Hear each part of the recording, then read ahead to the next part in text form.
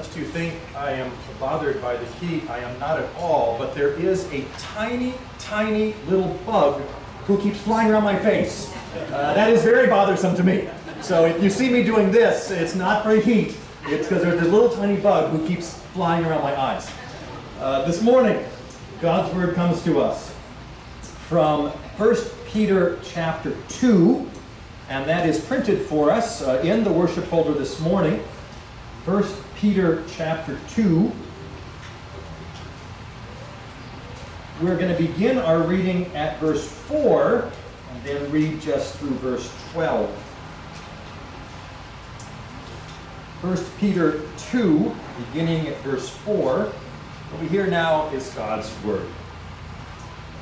As you come to Him, a living stone, rejected by men, but in the sight of God, chosen and precious, you yourselves, like living stones, are being built up as a spiritual house, to be a holy priesthood, to offer spiritual sacrifices acceptable to God through Jesus Christ. For it stands in Scripture, "Behold, I am laying in Zion a stone, a cornerstone, chosen and precious, and whoever believes in him will not be put to shame." So the honor is for you who believe. But for those who do not believe, the stone that the builders rejected has become the cornerstone, and a stone of stumbling and the rock of offense. They stumble because they disobey the word, as they were destined to do. But you are a chosen race, a royal priesthood, a holy nation, a people for his own possession, that you may proclaim the excellencies of him who called you out of darkness into his marvelous light. Once you were not a people, but now you are God's people. Once you had not received mercy, but now you have received mercy. Beloved, I urge you as sojourners and exiles to abstain from the passions of the flesh, which wage war against your soul. Keep your conduct among the Gentiles honorable, so that when they speak against you as evildoers, they may see your good deeds and glorify God on the day of visitation. Here we have the reading of God's holy word. Also in our worship folder this morning is Heidelberg Catechism, Lord's Day 12. And I would like to read for you this morning question 31 and 32. Dealing with the second person of the Trinity, question 31, why is he called Christ, meaning anointed? The answer, because he has been ordained by God the Father, has been anointed with the Holy Spirit, to be our chief prophet and teacher, who perfectly reveals to us the secret counsel and will of God for our deliverance. Our only high priest, who has set us free by the one sacrifice of his body, and who continually pleads our cause with the Father. And our eternal King, who governs us by his word and spirit, and who guards us and keeps us in the freedom he has won for us. Question 32, but why are you called a Christian? Because by faith I am a member of Christ, and so I share in his anointing. I am anointed to confess his name, to present myself to him as a living sacrifice of thanks, to strive with a good conscience against sin and the devil in this life, and afterward to reign with Christ over all creation for all eternity. Well, if you look at the title of the sermon this morning, "May I Call Myself a Christian?" you might say that seems like a rather strange title. Well, of course I can call myself a Christian. I know Jesus Christ.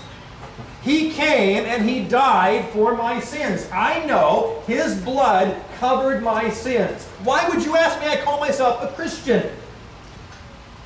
We've been talking about the second person of the Trinity, his person and his work. When we talk about the fact that our sins are taken away, we are talking about his name, Jesus. Remember, children, why is he called Jesus, meaning Savior? Because he saves us from our sins. So when we say my sins are taken away, we are talking about his work as Savior, the one who has saved us. To ask the question, may I call myself a Christian? We are not talking about his name, but we are talking about his title. He was called Jesus Christ. And that's a little different question. Not am I saved, but am I living like a Christian, like a follower of Christ, one who was anointed, one who was set apart to do particular tasks. Am I following that Christ? He is the one who came to perfectly fulfill 3 Old Testament offices. In the Old Testament, there were 3 types of people who were anointed, who were set apart for particular service. In the Old Testament, we had prophets, and we had priests, and we had kings. And all 3 were anointed. They had a particular task to do.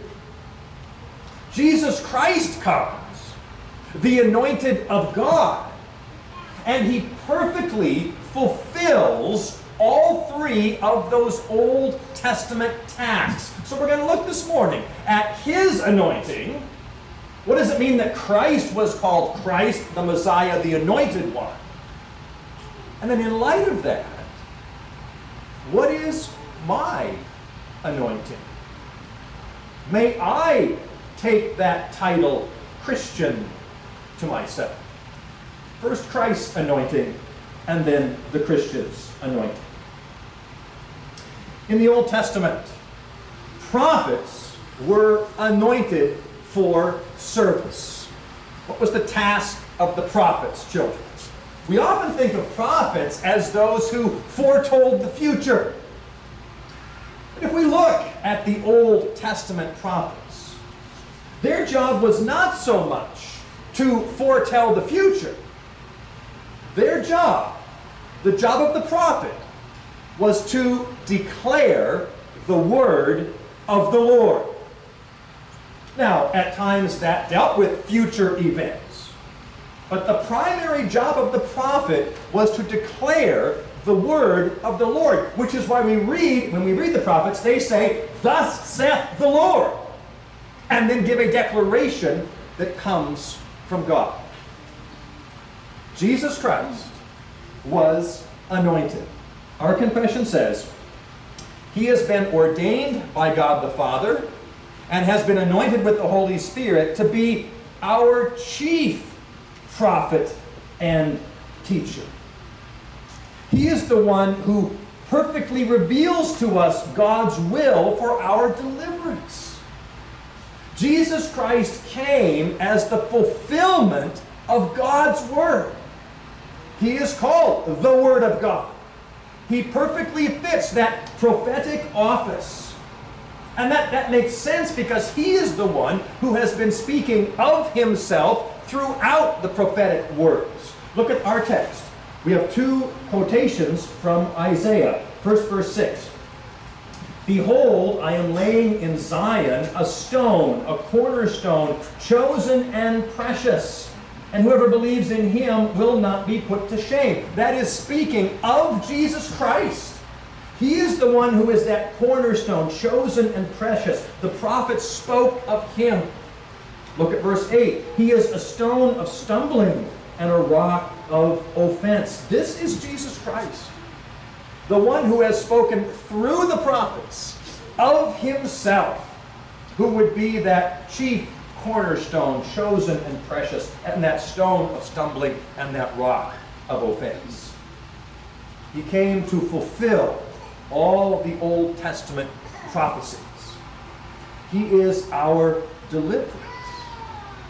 He came to perfectly reveal God's means of salvation for all of his people. He was that way. He was that one through whom and only through whom we could be saved. The message of one to come and deliver. He was that message. Amazing. The promise of a Savior who would come, a Redeemer who would come to save all of God's people. And that promise is fulfilled through God's own Son. But not only through his life, through his death. Through the death of the Son of God, salvation is accomplished. He is that promised greater prophet. And in him alone, there is salvation. He came to perfectly reveal God's way of salvation for his people, and he continues to do that today. This morning, we open the Word of God and we read about Jesus Christ. Whoever believes in him will not be put to shame. And so the call goes out again today. Put your trust, believe in him alone, and know the joy of a Christ who has been anointed as your chief prophet and teacher, as your Savior from sin. Jesus Christ was anointed as a prophet. In the Old Testament, priests would be anointed. And I think if I asked you kids, what was the job of the priest? You would tell me, rightly, well, priests offered sacrifice for the people, and that's what they did. Priests offered sacrifice again, and again. And all of those sacrifices pointed forward to a greater sacrifice, to a final sacrifice. All those sacrifices were pictures for them of the true sacrifice who would come. And so our confession reminds us Jesus Christ was anointed as our only high priest who has set us free by the one sacrifice of his body. He comes as the sacrifice. He is the Lamb of God who takes away the sins of the world. After him, there is no more need for sacrifice. He is that final sacrifice, that perfect sacrifice, that complete sacrifice. Takes away the sins of the world. Not only is he the sacrifice, he's the sacrificer as well. He is the offerer and he is the offering. The one who offers up himself for all of his people. He is the reality that all the Old Testament looked forward to. The high priest, the Lamb of God, who takes away the sins of the world. The high priest's job was not only to offer sacrifice. The high priest's job was also to intercede, to pray for God's people. Our confession picks that up. He is our only high priest who has set us free by the one sacrifice of his body and who continually pleads our cause with the Father. And we have talked about that before, how Jesus Christ pleads for us. He pleads our cause in God's presence. Jesus prays for you. We bring our petitions, we bring our requests, and he brings those to the Father on our behalf. Our concerns are his concerns. Which is why we pray in Jesus' name. We pray that God would hear us for Jesus' sake. He is our intercessor. He was anointed as a priest. And in the Old Testament, kings were anointed. Kings were set apart for a particular purpose. And in a certain way, kings were a representative of the people before God. They functioned as the covenant head of God's people. Many, many times, if the king was good, the people lived faithful lives. If the king was evil, the people lived evil lives. Confession says that Christ came and he was anointed as our eternal king, our true covenant head, our life found in him. He is our king who governs us by his word and Spirit. Jesus Christ the King governs us by his word. Jesus uses his word, he uses his law to direct us, to direct our lives. And he uses his Spirit to enlighten our minds and our hearts with a desire and a will to keep that law. He is the one who governs us by his word and Spirit, and our confession says, the one who guards us and keeps us in the freedom he has won for us. A king defends his people. A king watches out for his people. Jesus Christ does that for us. He guards us. He keeps us in the freedom that we have. I love how the Catechism uses that description of our walk with God. It is a freedom to walk with him. I think it's easy for us to picture following after God as a number of things we cannot do.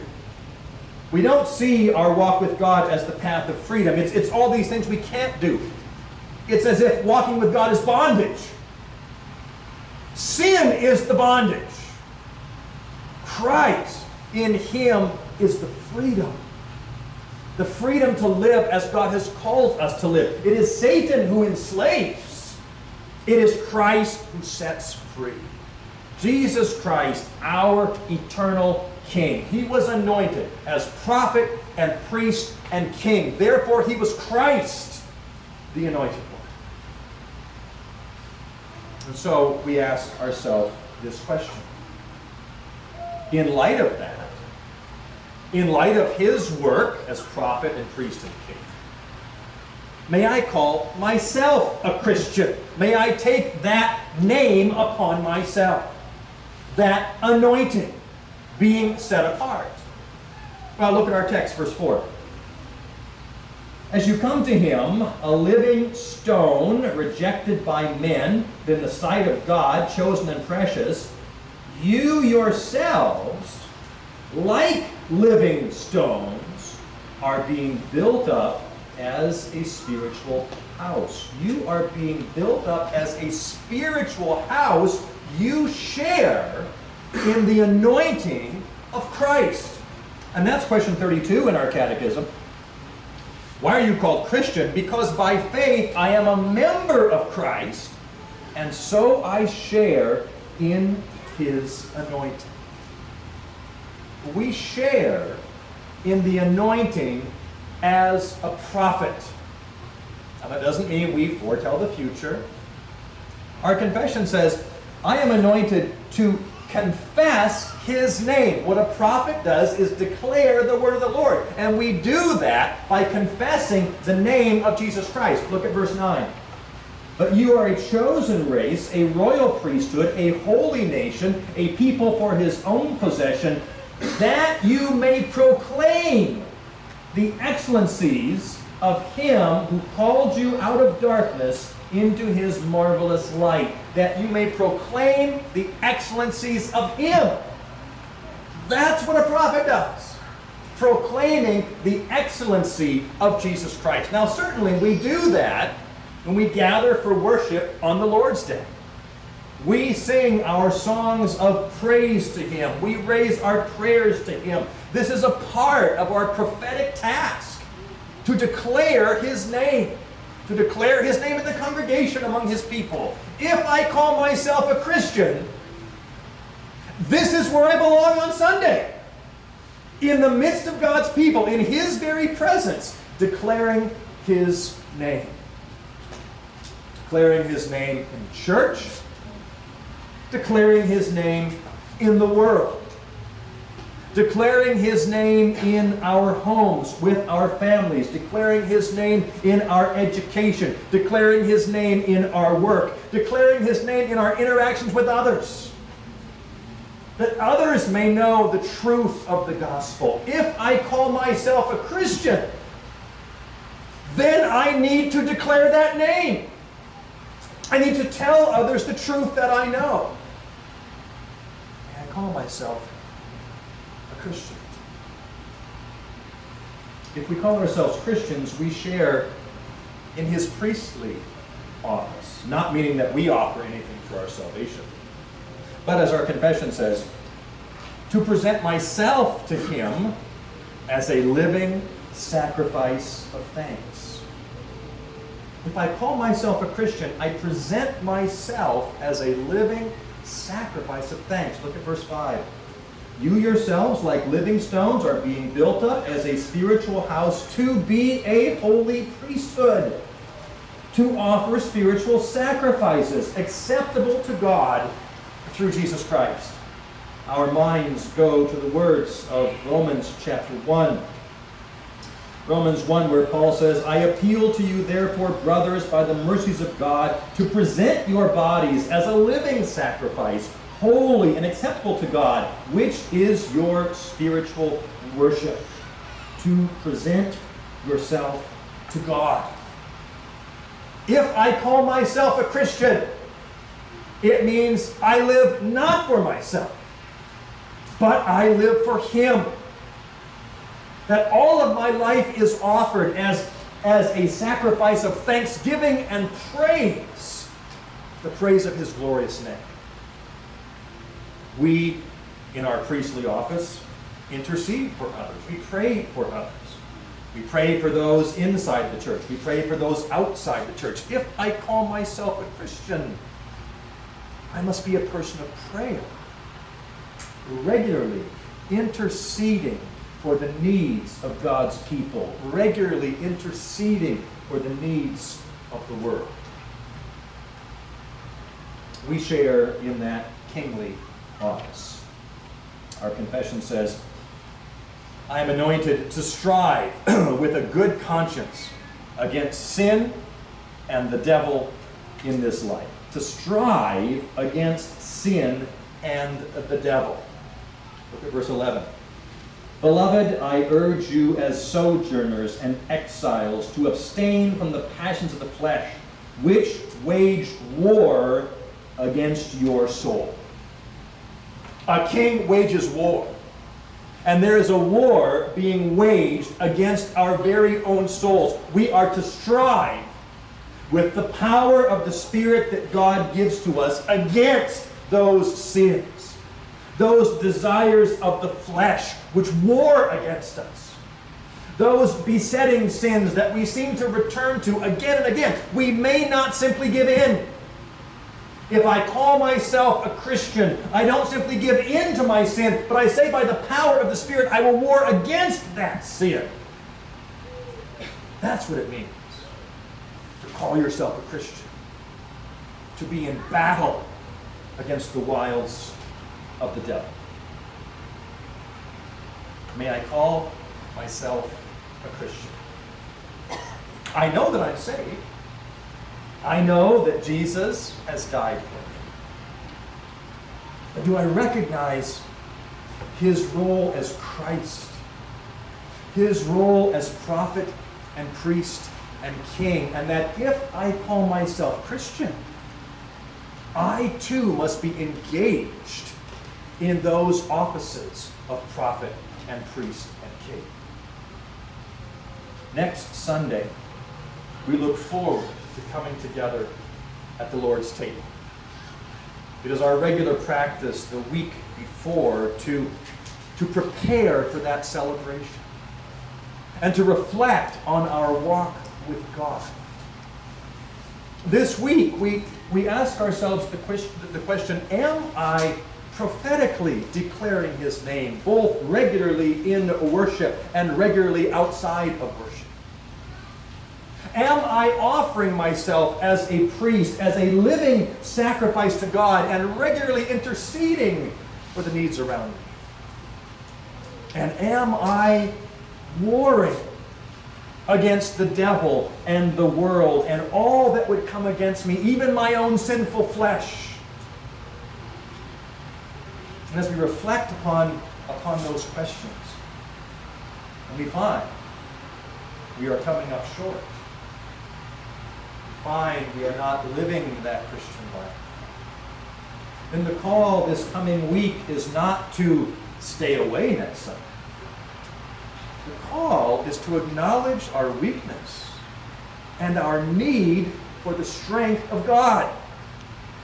He has given us the supper to strengthen us in our walk with Him. And so if we find ourselves falling short, to be sure we confess those sins to God, but we look forward to next Sunday, when we will take and eat of the body and blood of Christ and be strengthened by His blood, by His body, by the power of His Spirit, that we may live our Christian life to God's glory. And we might say, in the confidence of the Holy Spirit, yes, I am a Christian. Let's join together in prayer. Lord our God, we thank you and we praise you for the work of your Son.